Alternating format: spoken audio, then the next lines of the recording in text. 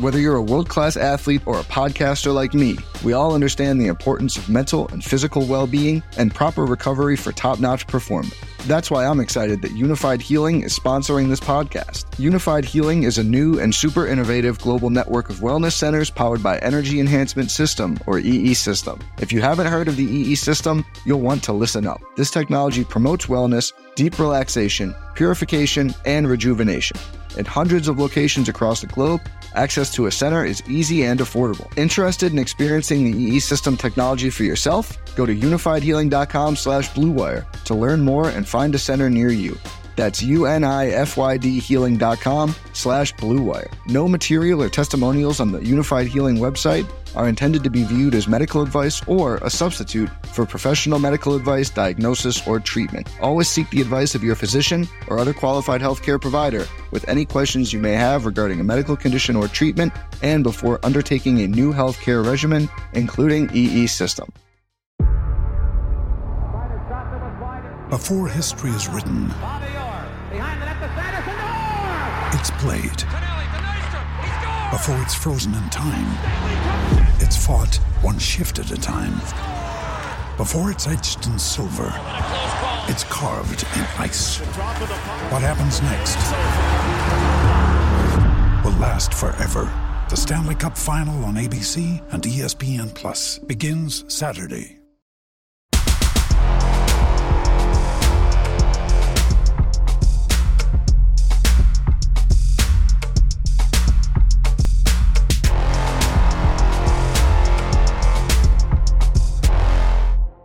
Welcome into a Thanksgiving week edition of Floyd Street's Finest. He's Coach Mark Lieberman. I'm Jack Grossman.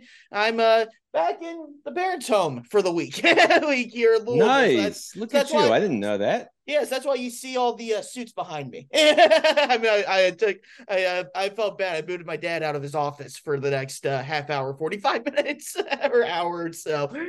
But I gotta make a call to your dad. I gotta upgrade. I've gotta upgrade. So there will be a call. We're gonna talk, Jack. Yeah, we'll talk off the air. Ken Grossman, executive image, free publicity for old dad there. If anyone needs a custom suit, there we go. But yes, no, it feels great to be back in Louisville for the time being, anyways. And yeah, no, Thanksgiving week, one of my favorite weeks of the year because of the food, because obviously a lot of great football, but especially for the college basketball. Feast week is not officially the start of the basketball season, but kind of the first time the country really takes a notice to college basketball other than the Champions Classic, really. And it hasn't really disappointed. Maui's been great so far. The battle for Atlantis gets kicked off here on Wednesday.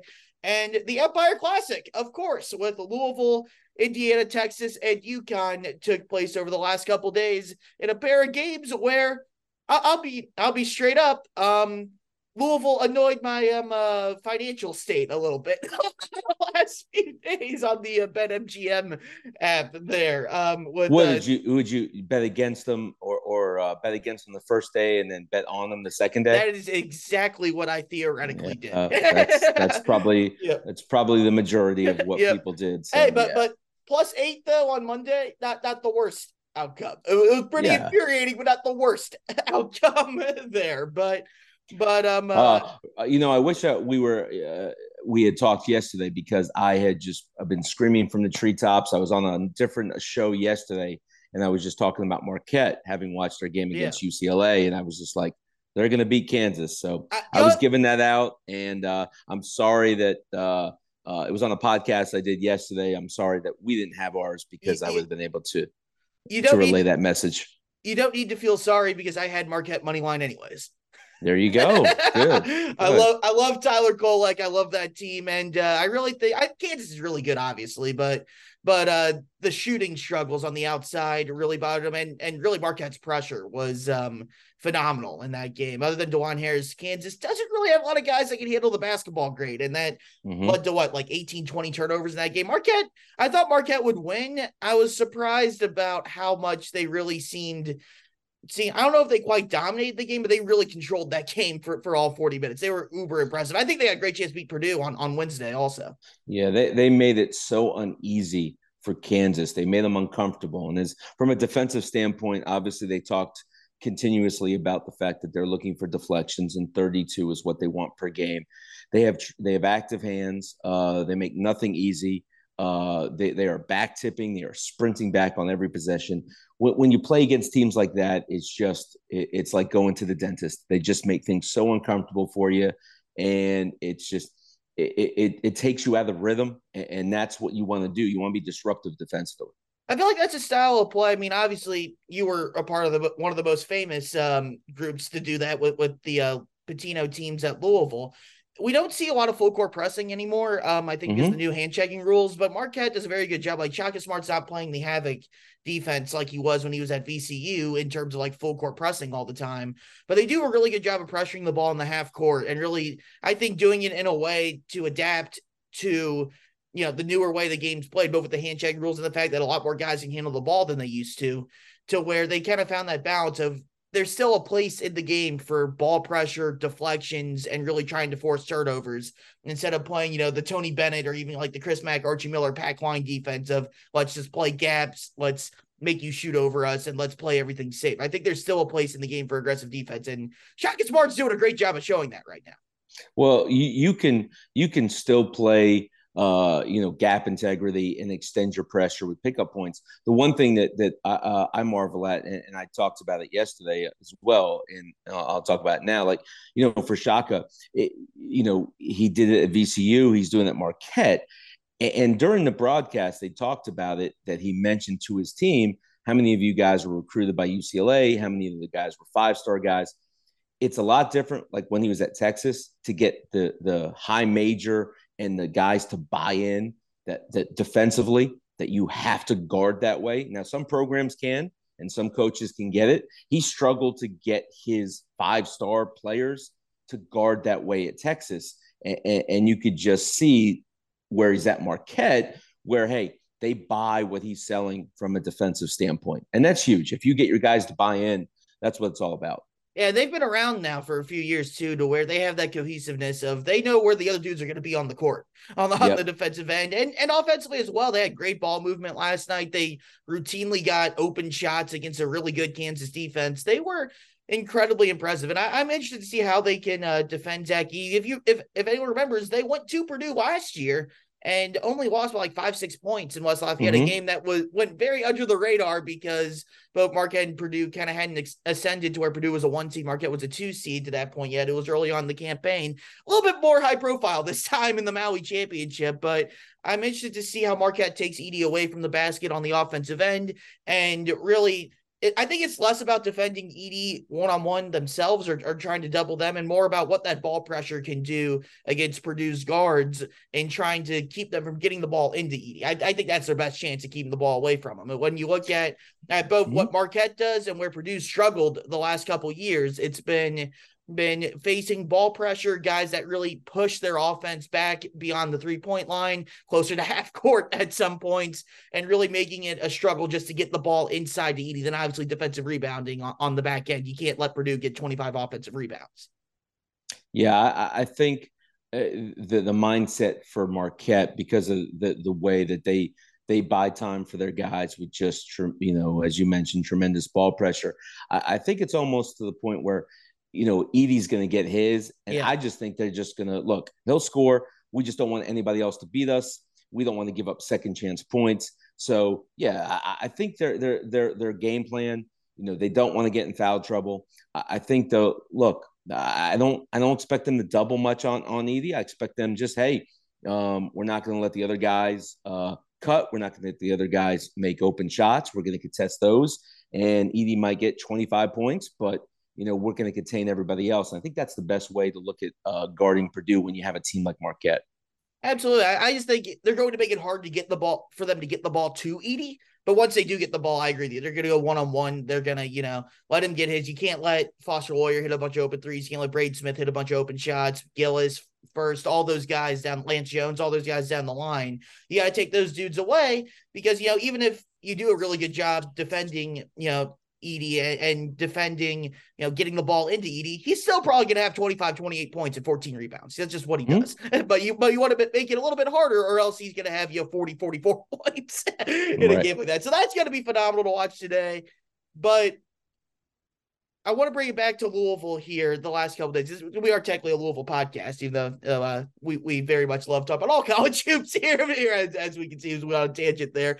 But the Cards go up to New York, play a couple of games where, let's be honest, I'll be honest, I thought they were going to get hosed. I thought they were going to get blown out by Texas. I mean, and I do think Texas was pretty disappointing for the better part of two games here. But I said this in a radio hit earlier this week. And we can see where it was. I mean, you're doing shows on ESPN Louisville. Good old James Strebel had me call in to talk IU Louisville on ESPN Louisville. You're doing the ESPN Louisville Plus stuff as well.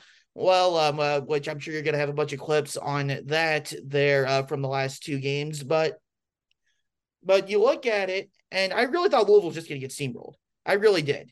And yes, Texas missed a bunch of open shots. Yes, Texas wasn't great defensively. They clearly missed Dylan Dessou. They had a couple guys get hurt and then come back in throughout the game. But Louisville, I was really impressed that, they gave consistent effort. They crashed the crap out of the offensive glass, something they didn't really do against Indiana, which we can get to that in a little bit. And they made big plays. I mean, we talk a lot about Kenny Payne and kind of, his deficiencies in trying to draw up plays, trying to get guys open. The play they had, it was an ATO out of bounds play where they had Sky Clark curl off a bunch of screens. He catches the ball and hits a three. I personally thought he should have driven because Sky Clark hadn't been a good 3-point shooter this year, just percentage wise, but he was wide open. He took the three, he buried it. He gave Louisville the lead at that point. That's all Kenny Payne. I mean, I think there's definitely other places where you can criticize KP, mainly Louisville's last offensive possession. But I thought that was one of the first glimpses we've seen of, okay, Kenny drew up a play out of a timeout in a big spot, and Sky Clark was clutch and hit the shot when it was executed well from everyone involved. To where we saw I'm trying to struggle where to balance between the positives and the negatives from those 2 days. But I guess we'll start on the positive end there from that. And then also we can talk about Tyler Johnson in a second also. Just kind of Louisville playing inspired basketball and giving itself a chance to win two games that, especially against Texas, I really thought they were going to get steamrolled. Well, a lot of times, obviously, the first two exhibition games and their first two regular season games, you kind of, you're playing teams that you feel that you're just going to be overmatched. You overmatch them athletically and physically anyway. You're not playing in that environment, and all of a sudden, you're hearing that you're not good enough. You're going up to New York. You're playing a team that's ranked. It's human nature. So you're going to get up to play games like that. So from a coaching standpoint, it's not hard to inspire your guys when you were going to play at Texas in Madison Square Garden. Having said that, but we saw that last year though, where they go to Maui and they're playing. Agreed. And they're playing top level teams and they're losing 72-38 to a Texas Tech team that we thought was good at the time, but ended up finishing dead last in the Big 12. Yeah, you're right about that. But that's the thinking going into those things. I think this year's team has a little more grit. They have, and you mentioned it already, Tyler, and he's a game changer, and he's a quintessential point guard because he's young, but he can split traps. He knows how to navigate ball screens. I think for the most part, this group is grittier, is more unselfish, is going to do some of the little things, not all of them, but some of the little things that can help them affect winning and affect certain things. I'd love to see Caleb Glenn on the floor more. I think he's a guy that can be a glue guy for this squad. But, you make a great point. I just think that this team just was so sick and tired of all the narrative and, sure, using last year as that's all they heard from every radio station here. And everybody was talking about what's going to be like last year. You're going to go up there and you're going to get your tails kicked in, and so they go up there and all of a sudden they realize they can compete with Texas. I think Texas, not to take anything away from Louisville, I just think Texas was, not to say lethargic, it just seemed like there just was no urgency from them throughout the game. They're talented for sure. And you mentioned it, they had open looks, they missed some threes, and that turned into, Louisville never folded. So those were great signs for them in that game. You take a lot of stuff from that. There's a lot of positives because even that last possession, Sky Clark couldn't have guarded him any better. Yeah. He moved his feet. It's a contest. Those are demoralizing. You hate to see, there's a line from the movie Unforgiven. Deserves got nothing to do with it. So, as much as Louisville deserved to win that game, it just, the non-call at half court, look, you have a guy blitzing out. When you put 4 people around the ball late in games, referees don't usually call it. And so you have a blitz, you have a loose ball, and it turns into a Texas possession. But for the most part, Jack, I think Louisville showed signs of life, signs of optimism for the fan base here. And on that last offensive possession, it might not be a wise idea to run a high pick and roll when Caden Shedrick is the 5 defending when he's been in the Virginia program for so long. That's it. Cedric is knows how to blitz. Really shows out. Blitz is hard. There's schools of thought on that type of stuff. Some teams like to have guys slip screens on that kind of action, almost come up and slip it. That so the guard is more concerned with where the screen angle is, and that allows a blow by for the offensive player rather than actually setting a screen. Because when you put 4 people around the ball, and like you said, Cedric is schooled. He's been drilled in that for years, incessantly. It's like breathing for him, so he knows exactly how to blitz out. So yeah, that situation was a little tenuous, and then a non-call, but referees are kind of they don't want to blow a whistle in that type of situation. So yeah, I mean those are things that you look back on and say, well, but they still have a 1-point lead, and Texas just makes a tough 2, really tough 2. Yeah. There's things I'm gonna fault Louisville for that we'll get to here in a moment. That buzzer beater by Max Asmus is not one of them. That's just a dude that has scored a boatload of points in his career at Oral Roberts, just going out there, even despite having a tough game, because he did not play well in that game. Just went out and made a play when it mattered once, or mattered when it needed to most. And that's you tip your hat, you move on. That I think are the 2 biggest differences between the Texas and the Indiana games, other than the fact that Texas is much better recognized nationally than Indiana right now, and as they should be, because Indiana's had their struggles that we've documented before. But whereas Texas goes out, makes a play, tip your hat, whatever. Indiana, you led by 7 at the under 8 media timeout, and you end up losing by 8. You get outscored by 15 points late, a 13-2 run to end the game. Really, where it wasn't even Mike Woodson's idea. I don't know if you saw the quotes post game. It came from. Trust me, I've seen them all.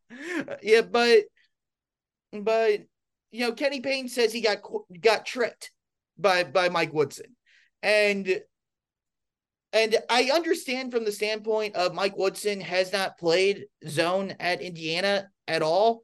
He did say back in September in an Indianapolis Star piece that Brooks Holden of the Career Journal pointed out, to where he did have a quote where he said he installed a zone over the summer to use for a situation like this. It's kind of a desperate, let's muddle things up. Let's see if they can do something different, because they're carving up our man-to-man. But it wasn't Mike Woodson's idea to actually play zone. It came from the players in the timeout to play the zone, which credit to Mike Woodson for listening to his players and doing something that ended up being the difference in the game. But Kenny Payne he did get tricked by Mike Woods. He got tricked by whatever players suggested that, which is probably an even worse look. But I don't want to focus too much on the quote aspect of it, just from the standpoint of I understand why you wouldn't think Indiana would play zone. But that being said, how on November 20th or whatever day it was, you don't have a basic zone offense you can go to me is inexcusable. I mean, we all laughed at the John Calipari quote a couple weeks ago where he asked whatever exhibition game it was, he asked the coach not to play zone because he hadn't installed the offense. Kenny didn't ask Woodson. He just kind of assumed it burned him on that. Not that he was going to ask Woodson to, not play zone, but I think you got to have a zone offense to where they've seen zones before in the first couple games. I'm trying to remember what game it was, but they've played zone offense before to where it was just a basic ass 2-3 zone. It wasn't anything special Indiana was doing, But you look at before that, Tyler Johnson was phenomenal. He was getting into the paint. He was beating every type of ball coverage you could on a pick and roll. I mean, Indiana played drop coverage. He'd attack it, either get a bucket, get to the line, find someone else for an open shot. Caleb Glenn, you mentioned him. He did a phenomenal job moving without the ball to be able to get feeds from Tyler Johnson and finish around the rim. Indiana tried high hedging the ball screen, and Johnson basically ran into Indiana's big men, Khalil Ware, Malik Renew, to draw fouls because they weren't comfortable guarding him out there. They tried trapping the ball screens. He got around the trap. Indiana didn't rotate on the back end, and Curtis Williams hit a three. He was balling out. I mean, Louisville went on an 18-5 run, and Tyler Johnson anchored all that. But then IU goes to the zone, Louisville stops attacking that zone, and they only scored 2 field goals on the 11 possessions that Indiana played zone for. And they were passive. They got the ball into the high post one time against the zone, and it was a Brandon Huntley Hatfield rush jumper because he didn't look comfortable in the high post. Just Louisville's inability to run a zone offense was alarming, because that's not going to be the only time, now that the book's kind of out on it, that teams are going to zone them, even if they don't normally play zone. And that's something where you got to be able to make that adjustment in that spot. And Louisville didn't do it at all. And that ended up costing him the game. And I would say this, you talked about them having a 7-point lead under the 8-minute timeout. And I'll touch on the zone. You got to have, the first thing is you have that kind of lead. You got to close the game. You got to close the game, and you can get stops. Even if you struggle against the zone, you've got to be bought in and have an identity defensively. I know it was talked during the broadcast, but, Louisville still with their ball screen defense, switching and, allowing, and they're not fronting. So the bigs are going around the post. They're either getting fouled or scoring. Those are situations where, okay, you have a lead, and that should be good enough. Your defensive DNA is telling you we've got to be gritty here. We've got to guard. We've got to get stops. And switching ball screens against an Indiana team is not the most effective way, especially if you're going to play behind the post, because that's just going to lead to easy baskets. They weren't doubling. They weren't digging. And that was a troubling sign from the defensive standpoint. Trust me, we were gonna get there too. I mean, the fact that, because Indiana was just running that basic weave over and over again, and they weren't going to get anything out of it other than the fact they knew Louisville was going to switch everything, and right. and they kept getting the matchup of Trey White on Malik Reneau, and Indiana would have gone to it all game if Reneau could have stayed out of foul trouble, but that's its own. He had a stretch second half of the UConn game into the second half of the Louisville game where in 20 minutes of game time he picked up 8 fouls. Listen, it's not like the zone that Indiana was playing was right. this active zone that was just bumping and switching and downing and doing. They were basically playing your basic 2-3 zone that you see in AAU basketball. So. For Louisville, and I mentioned this, it's great to put a scorer. You talked about Hatfield in the middle. Sometimes the most uncomfortable a player can be is when they're wide open. And so when you're not in a position where you're not sure where people are, it's not like in when you're running, some of the man stuff, you're in a zone, you're not sure who's going to be where, and that makes you uncomfortable. Look, they ended up setting JJ Traynor came up and set mid ball screens, and Indiana was able to either switch it or get through it.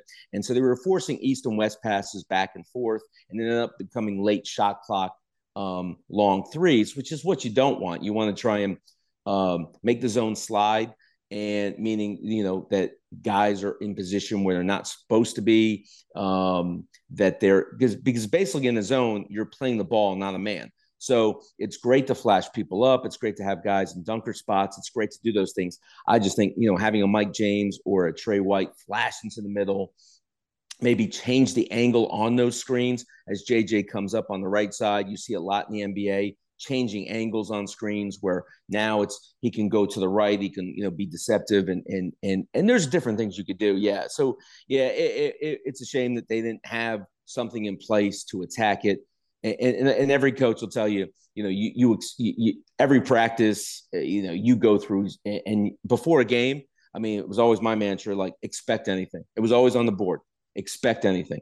a team that's never played the 2-2-1 might come out and try something different. So we expect anything, and you're prepared for it. You try and have your guys as prepared as possible because teams can do anything, especially as you mentioned, Indiana was they were allergic to guarding people man to man. So, and that's how you get in foul trouble. And so, you know what, let's just protect our guys and play a 2-3. And basically you're hoping, it's a lot of hope defense, the way Indiana was playing. Hope you miss, hope you do this. And that's how it resulted in. Yeah. And the one thing Louisville did, the only time Louisville really looked like they had a sense of they knew what they were doing, they had back-to-back possessions against the zone. The first time JJ kind of got behind the defense, they found him for a quick pass and a dunk. The next possession, they tried to do the same exact thing from the opposite end. Instead of just regular pass, they tried to lob it up to him. And you could tell Indiana was ready for it the second time. Caleb Banks read the play like a book and deflected it and turned into a layup on the other end. And to where it's like, great, you got that to work once, but you can't go to the same well every single possession on that, except, the high post. That's kind of the tried and true method against the 2-3 zone. You go to the high post. But Louisville just looked incredibly uncomfortable there yet. Now, Indiana could not guard a chair man-to-man in that game, and Louisville took full effect for it. I like the idea of having Trey White or Mike James in there because they're, in addition to being better scorers from that spot than Huntley Hatfield is, they're going to be better passers also, to where they can be more playmakers in that spot. As you guys know by now, we've partnered with BetMGM Sportsbook for this college basketball season. We're going to be using BetMGM lines to make all of our picks and predictions throughout the college basketball season. And we are going to have special offers for you, the listeners and the viewers on the Field of 68 each and every week during the season. If you haven't signed up with BetMGM yet, use the bonus code FIELD1500 and you will get up to a $1,500 first bet offer on your first wager on BetMGM Sportsbook. Here's what you got to do.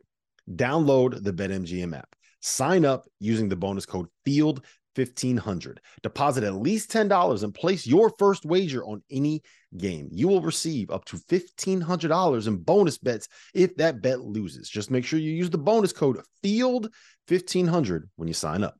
And remember, BetMGM is now available under one wallet in select states. As a New Jersey resident, this is super convenient for me when I have to go cover games in New York or Philly. When crossing state borders, just log into your existing account instead of having to create new accounts in each state that you go to. And most importantly, I got to let you know, we do have some fun stuff coming up for this college basketball season. Bet insurance tokens, college hoops odds boosts, my personal favorite, parlay odds boosts. So download the BetMGM app today.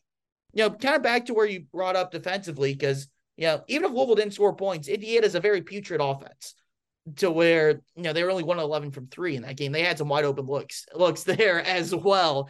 But I thought did Texas, it's kind of like it's a bit of a fool's gold when you talk about Louisville's improved the 3-point defense. I mean, there was 8 open uncontested threes by Texas during their game. They went 2 for 17.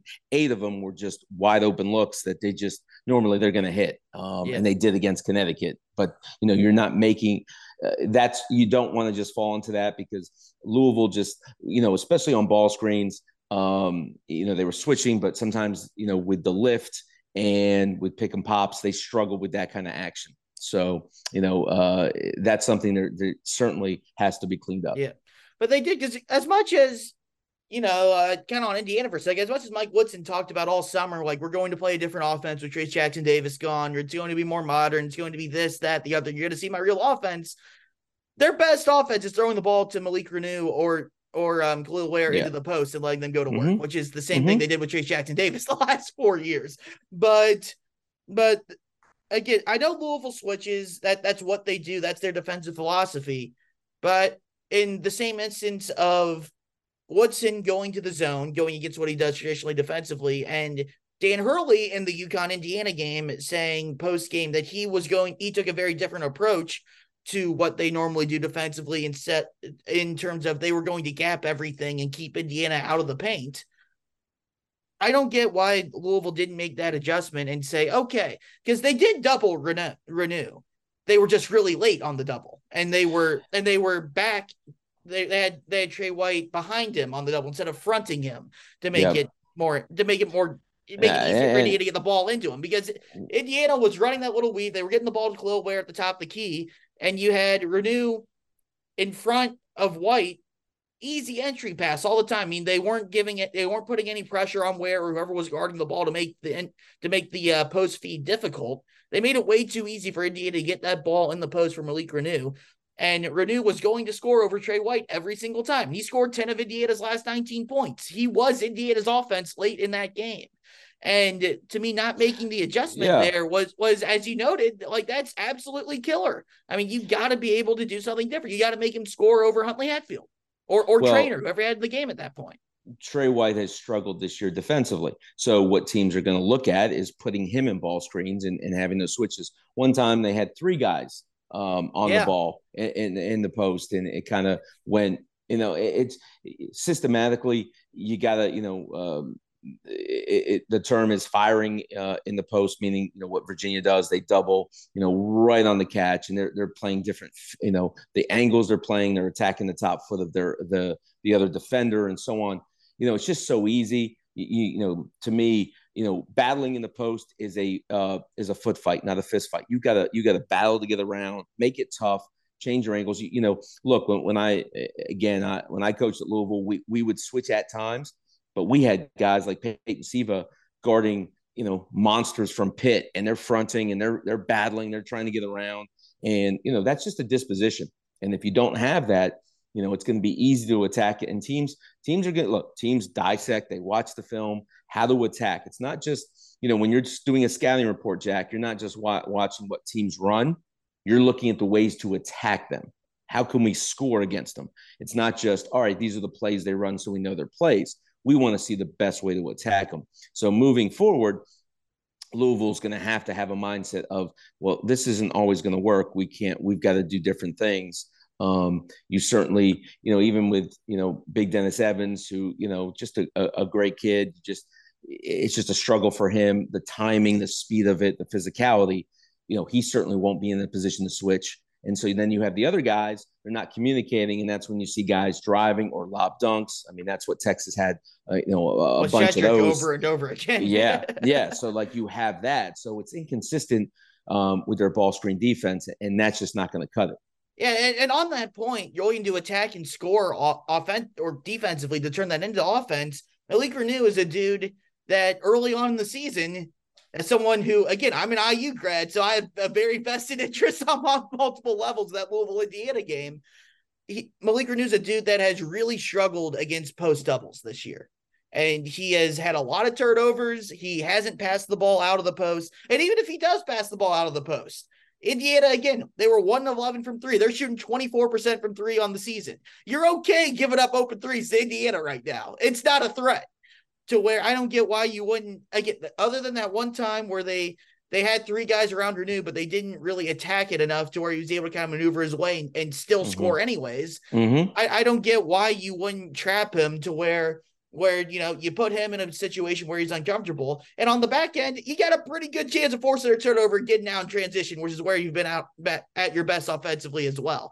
And, as far as Trey White goes, he's poor defensively, and he's going for a guy that struggles to defend on the perimeter. That's a guard. He's probably going to be even worse defending in the post. And that's just a common sense thing most of the time, I would feel like. Like, it's a little different from like a Dennis Evans, where you can say, well, he can't guard the perimeter, but he's a post guy. That makes sense. Trey White's a guard. You wouldn't expect him to be great at defending the post. So I feel like they put him in position to fail. A guy that struggles defending, period. But I would say, especially in the post, having them switch so much to where he ends up on a post player, Indiana's best scoring option in that game, I think, is putting him in a position to fail, to where that's something to where if you're Kenny Payne Louisville, you needed to make an adjustment, go under ball screens, make them hit jump shots, because Indiana was not going to hit enough jump shots to win that game. I can tell you that right now. The other thing, I mentioned this briefly, that I found interesting going into this game, I really thought Louisville had a great chance to win the game. Obviously, they were up 7, like 8 minutes left before the zone thing kicked in, and they really started attacking what we're doing in the post. Going into the game, Louisville was top 20 in the country, I think 16th in offensive rebounding percentage, grabbing almost 41% of their offensive rebounds. Indiana was 311th in Division One in defensive rebounding percentage. Their only opponents were grabbing 35.8%, I believe it was, of their defensive rebounds. Louisville only got offensive rebounds on 20% of their missed shots. They only had 8 offensive rebounds, 8 second chance points in the game. And while that's, not a terrible number, I feel like it wasn't what they were doing against Texas. Before Huntley Hatfield and Dennis Evans fouled out. It wasn't what they've done in some of their earlier games against quote unquote lesser competition. And against the Indiana team, who I thought did a better job on the defensive glass. And I think a lot of it was because Renew and Caleb Banks, or not Caleb Banks, Mackenzie and Baco were in foul trouble. Anthony Walker and Caleb Banks did a much better job than those two guys at defending on the perimeter, not losing their guys just flat out on the perimeter. They're far from perfect. But on the back end, they also did a really good job of getting into rebounding positions and getting rebounds. But I really thought Louisville would be able to attack the offensive glass a lot more effectively than they did, especially when Indiana did go to the 2-3 zone late. That's one of the biggest issues. You brought it up earlier, that against the zone, it's harder to find a guy to box out because you're not playing him in. You're playing an area of space on the court, to where, especially with how poorly Louisville shot the ball in this game, which Indiana's defense I thought was better, but like on the other end, it wasn't that Indiana was perfect defensively. Louisville still, didn't do enough to get open shots. And even when they did, they didn't hit enough of them, to where I really thought they'd be able to crash the glass a lot more than they did. Well, and that was surprising to me. Well, Jack, I mean, take a look at their first 3 games, Coppin State, UMBC, and Chattanooga. At every position, they had length. They overmatched them physically. And they were just bigger, for a lack of a better way of putting it. So yeah, that a mindset is, I'm a big believer. The worst thing you can give up is a second shot. The only thing worse than that is a third shot. So getting to the boards is paramount for this Louisville team. But they were able to do it with ease. Because of just the discrepancy in size and athleticism versus their first 3 opponents. And then you're going to go against Texas and which they did a decent job against Texas.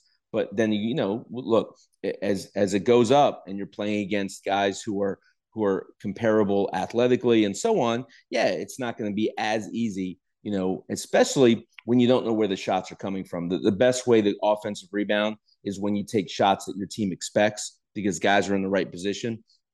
So when you're taking, tough shots or tough threes or against the zone where you're forcing up certain things, it's much tougher to get those offensive rebounds. I'll fight back on that on 2 points. I agree with everything you're saying, but you don't have to agree with everything I say, Jack. but I don't agree with everything you say, so it's okay. That's fair. But I'll say this. I'm with you on the standpoint of, yes, it's a lot different to do it against Texas and Indiana than it is against Coppin State or Chattanooga or UMBC. But we saw Louisville do a really good job against Texas up until the last 4 or 5 minutes when Huntley Hatfield and Evans had fouled out. Obviously you need your best dudes in the game at the end, but you're playing a lot smaller than what you were doing the rest of the game. So I think that's why Texas was able to really do whatever the heck they wanted on the glass the last couple of minutes in that game. But Louisville still in that game had 14 second chance points, 13 offensive rebounds. And on the other end of it, you say all of that about Louisville against lesser opponents. You look at Indiana in their first 3 games, they gave up double-digit offensive rebounds, and got out-rebounded in games against Wright State, Army, and Florida Gulf Coast. So it's like everything you said about Louisville should apply to Indiana as well, who's even bigger and longer and more athletic than Louisville is. And other than Khalil Ware, they really, really, really, really struggled again on the glass against lesser opponents. So obviously that's something Indiana's needed to be working on. They got absolutely demolished on the glass by UConn. Yeah, you got to have one. You got to have guys on Sunday. Yeah. Yeah, you got to have one. You have got guys that are obsessed with rebounding. You have to have guys who understand that. And look, Louisville did a better job against Texas than they did against Indiana. It's a small sample size, and we're going to see as the season goes on if that's something that they can generate offense from. Yeah, and I think for me it changed when I saw Louisville for the first 34, 35 minutes of that Texas game be able to get on the offensive glass. That to me, because that's different than doing it against, low major teams. That it's just a different feeling. So that to me is kind of why the Texas game had a lot, and obviously IU's own struggles are kind of the combination of why I thought that they would be able to really own the glass a lot more than they did in the Indiana game on both sides of the ball. And that was something that was really surprising me, because especially if Louisville's going to struggle as much offensively as we think they are. And obviously the free throw line was something that was great to them in both games, getting to the line and not just doing that, but knocking a lot of free throws down when they got there. That really kept them in games in both contests, to where I think that's something that they need to be able to keep doing, to just get free points at the charity stripe. But you're trying to get dirty points. You're trying to get out in transition, get easy buckets. You're trying to get to the free throw line, hit uncontested 15-footers where, no one's guarding you. That's what a free throw is. It's what's called a free throw. But and then also crashing the offensive glass and getting second, third chance opportunities to give your offense as many chances as you can to put the ball through the hoop.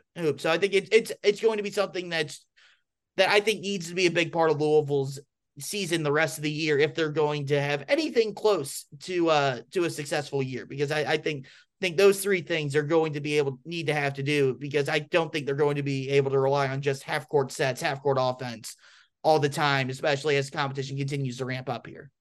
Yeah, you're right.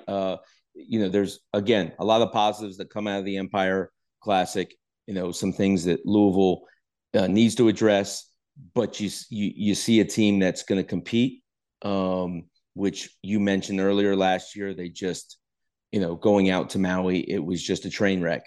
So can they carry that forward? Can they build on this in the capacity of us saying, okay, not coming back and playing to level your competition, as they have the New Mexico States, the Bellarmins, the Arkansas States of the world, and DePaul, before they get into conference play. They'll have Kentucky, they'll have Virginia Tech, they'll have those games. Can you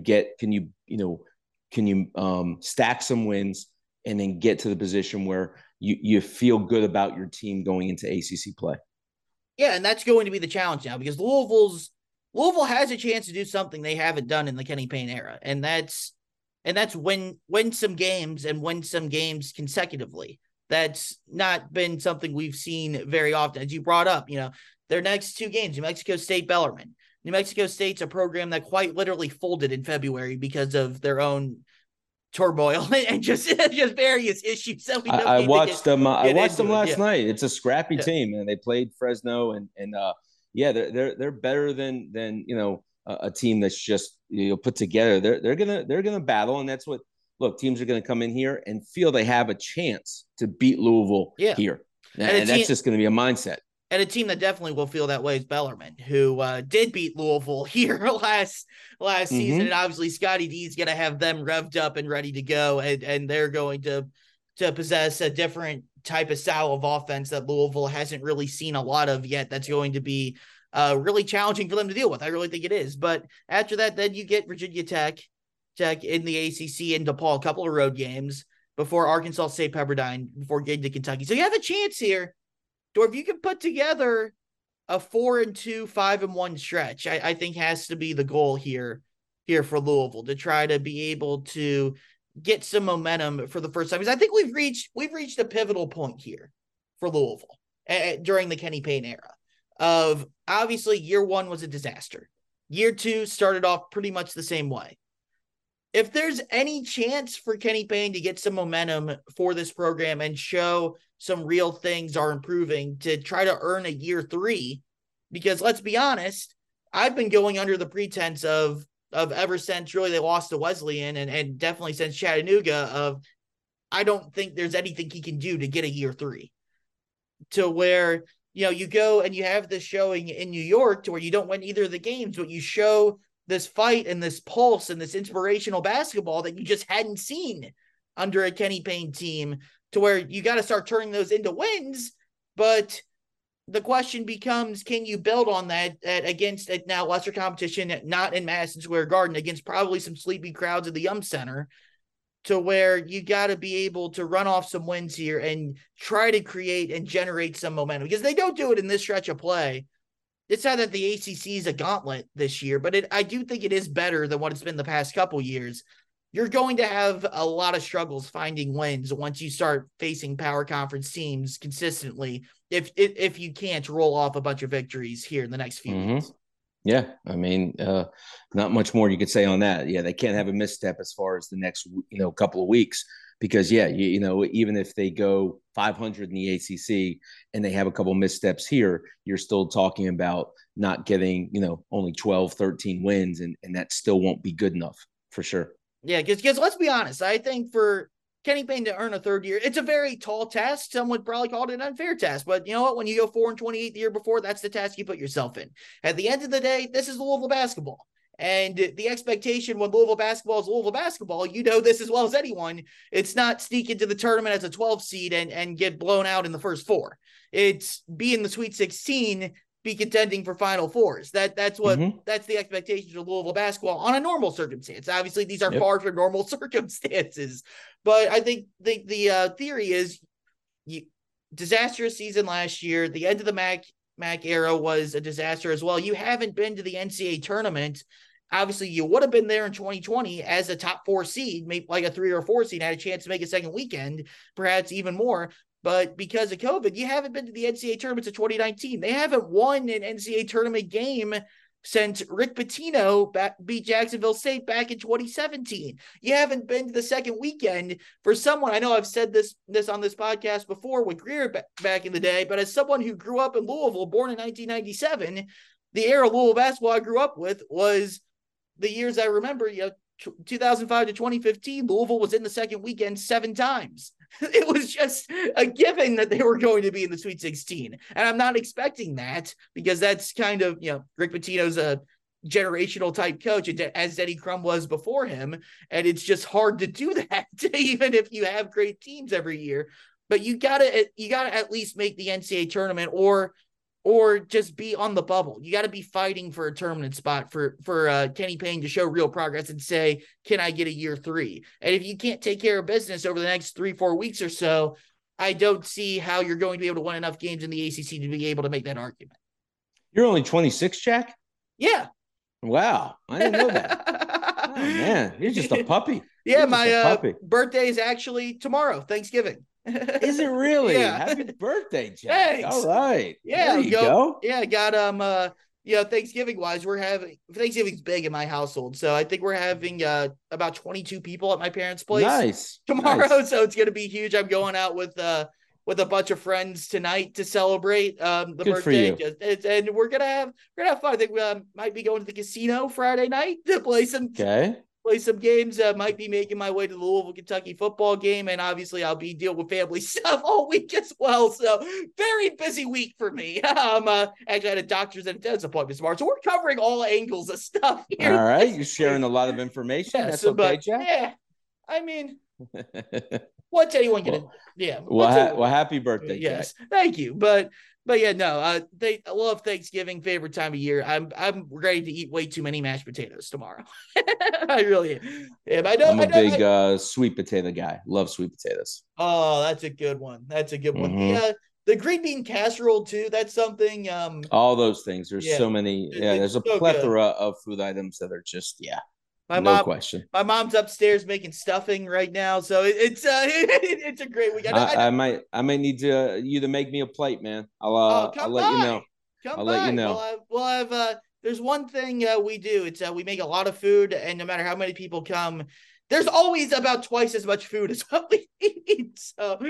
So there's going to be leftovers for sure. So on that note, we've got. I should probably be done divulging personal information. But hey, I didn't say anything too bad. I mean, yeah. You did not at all. And you know what? If you want to edit it, you can. But you were fine. I'm just leaving it all in there. We're having fun. So, Coach, I know you said you take Thanksgiving a little bit more low key. What are I'll ask you this: what are some things other than Maui? Because we kind of hit on that. And if you want to talk about Tennessee and Kansas real quick, when you get into that for a moment, but the rest of Feast Week as well. Battle for Atlanta is getting kicked off. Arizona, Michigan State on Thursday. I'll definitely be tuned into that as well. Well, what are some things you're looking for here the rest of the week? Honestly, Jack, I've said this before. There's not so much something specific. It's just these great matchups, watching teams early to see where they are now, where they're going to be 2 months from now, some of the things that they're building on from a coach's lens. I love to look at and having so many people I know and their teams are playing. Last night, Richard Pitino fights and battles and beats a Toledo team. Without House, playing and then again, Marquette was just fantastic. So today, 5:00, you've got, that game, Marquette and Purdue, but of course you mentioned Tennessee and Kansas. Later, I think that's midnight. I think that's the time the game is on, right? It's like, I can check that real quick. I think it's okay. I believe it's like a late night game and they're playing the championship at 5. Yeah, I know they're playing the championship at 5. 2:30 is Tennessee, Kansas. Is that right? So that honestly, that won't be long after I get this published. I think the other game, the UCLA game, I think might be as we get UCLA and Gonzaga tonight also, right? Game, but regardless, that's a midnight game, right? So that's the midnight game. So I'll be up for that one. Just watching all these as my phone is having a mind of its own here. But just looking forward, Jack. I wish I would say, okay, well, this game, just watching all the, as many games as possible. I mean, look, Iona's coming on in half an hour. Tobin Anderson's a friend of mine. I want to watch, Iona against a struggling Buffalo team. So just to watch these games. There's games at 11. There's games all day. I mean, it's certainly a feast for a guy like me. Absolutely, gonna be a blast. Last thing before we get you out of here, we're gonna circle back here from a few weeks ago, because before the season started, I told you I was gonna hold you to this. Mm-hmm. Preseason, I asked you for a Final Four, and you said, "Ask me in a couple weeks." Okay. I've given you an additional grace week, so I've given you 3 weeks here. So I gotta get. It's like I've already bombed. Like I think Michigan State can get things together. I mean, it's Tom Izzo. You never count him out. Now, but Michigan State's lost to James Madison. Arkansas has already lost to Greensboro. So I've had a couple. Don't overreact. Don't overreact to games like that. That doesn't mean a thing. In fact, that happens a lot of times to teams that go to the Final Four. The year we went to the Final Four, we lost to South Florida on senior night. So, those things, teams can, you're playing there's no must-win games in November, December, and January. The must-win games come in February and March. So it's a lot different. I will say this. I will put Kansas in the Final Four. I'm going chalk probably. I'm going to go Duke. I am going to put Marquette. And I am going to put Arizona.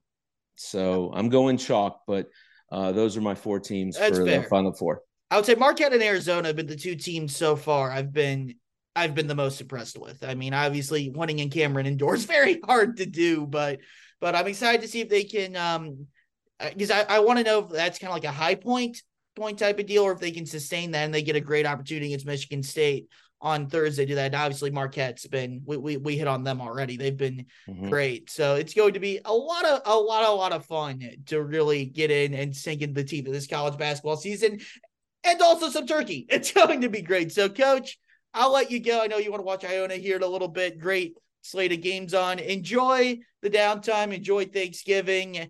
And if you want to play it, let me know, because we'll have I will. Plenty of food. I'll have the little one with me, so you never know what's up. My 9-year-old, whatever she wants to do, it's her world. So happy birthday, happy Thanksgiving, Jack.